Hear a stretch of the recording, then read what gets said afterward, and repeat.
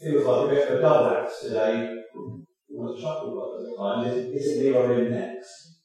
But with Aaron doing his first baptism, I won't get him to preach as well today. I was going to start Sunday or so before that as well. In fact, I've kept you busy recently.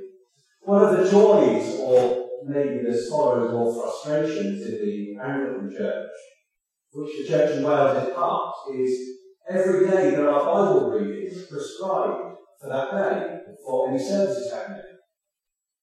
They're chosen on a 3-year cycle for Sundays, a 2-year cycle in midweek, chosen some years in advance and just cycling through, remembering which year it is a challenge. Thankfully, nowadays, with an app on the phone, I don't have to think very much. It tells me what the readings should be.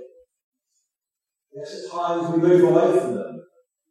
It's fascinating to see what comes up for a particular day and how it might apply to what's going on. I remember the day after the Brexit vote and the day after the US election when Trump was elected. The readings on both occasions seemed so apt in one way or another, but I digress. Today we baptise Lydia. And so I wondered what the readings would throw up and how they might be right. As is so often the case, the selection of God's word we've been given has not let us down. We're in my room. The first reading, the letter from Philemon, I never remember how to pronounce it. Stuart told me I've forgotten what you said, and I'm sure you're right actually, I'm wrong. Wouldn't be unusual. It's a reading, as with most of the New Testament, we're in the era of the early church. It's not long since the time of Jesus himself. Communities following Jesus were building up. We hear in this reading about the hope for new Christians, that they may recognise all the good which is going on through their faith. We hear that the Christian faith is being shared with other people. We hear that the love of Jesus is being recognised and spoken about. Well, that's quite impressive, isn't it? Actually talking about Jesus. We hear people are being encouraged by others growing in their own faith.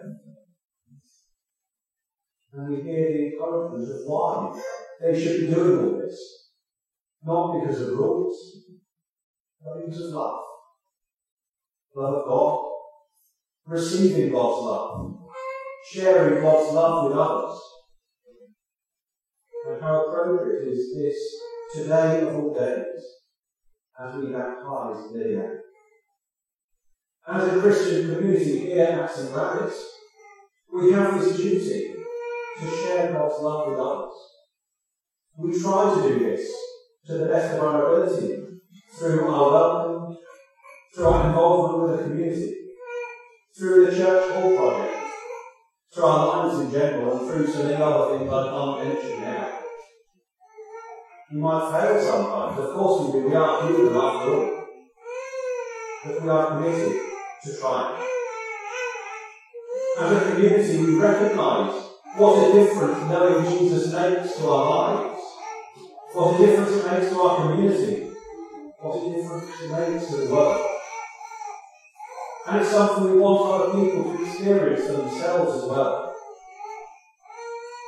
So today we are absolutely overjoyed that Courtney and Lillian are here to St. Rabbit's to be baptised, to be welcomed into this community of faith. Here in Barnwood and in the world, my church is not just around this one church building or this one fellowship. It's the church everywhere. Today, we are delighted that Lillian's godparents are making promises on Lillian's behalf to help bring her up as a Christian, helping her discover more about Jesus' love for her. Something, as we said earlier in the service, is a duty of all of us, in fact, not just godparents.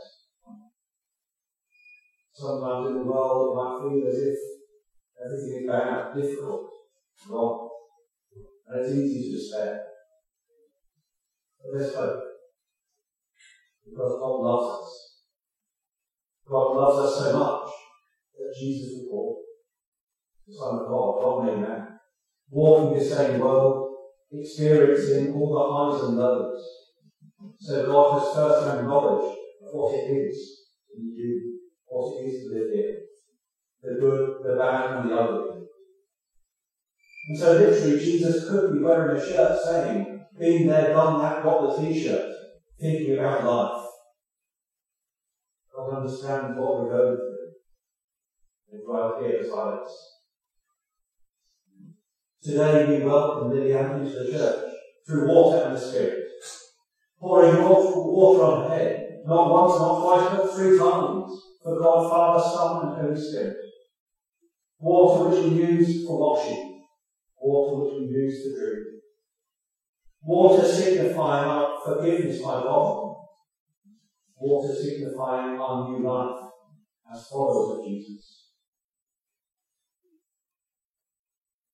In the letter, Philemon, people were recognizing and rejoicing that others will come to faith, learning who Jesus is for themselves, having their lives changed, transformed. May we too rejoice at new Christians coming into the church, especially if we baptize Lillian. May we do our part in welcoming her, teaching her, day by day, week by week, month by month, year by year, what it is to be a Christian, what it is to know Jesus. We hear of people speaking about their faith. May we not be afraid to tell others about our faith in Jesus Christ and the difference it makes to our lives. Not just in church on a Sunday morning or occasion, but actually every moment of every day. And may we do this, not because of rules, not because of fear, not because of despair, but because of love. Recognizing our love of God, recognizing God's love for us, and wanting other people to experience God's love for themselves. Not a bad Bible reading for baptism, really, when you come to think of it. Lillian, welcome.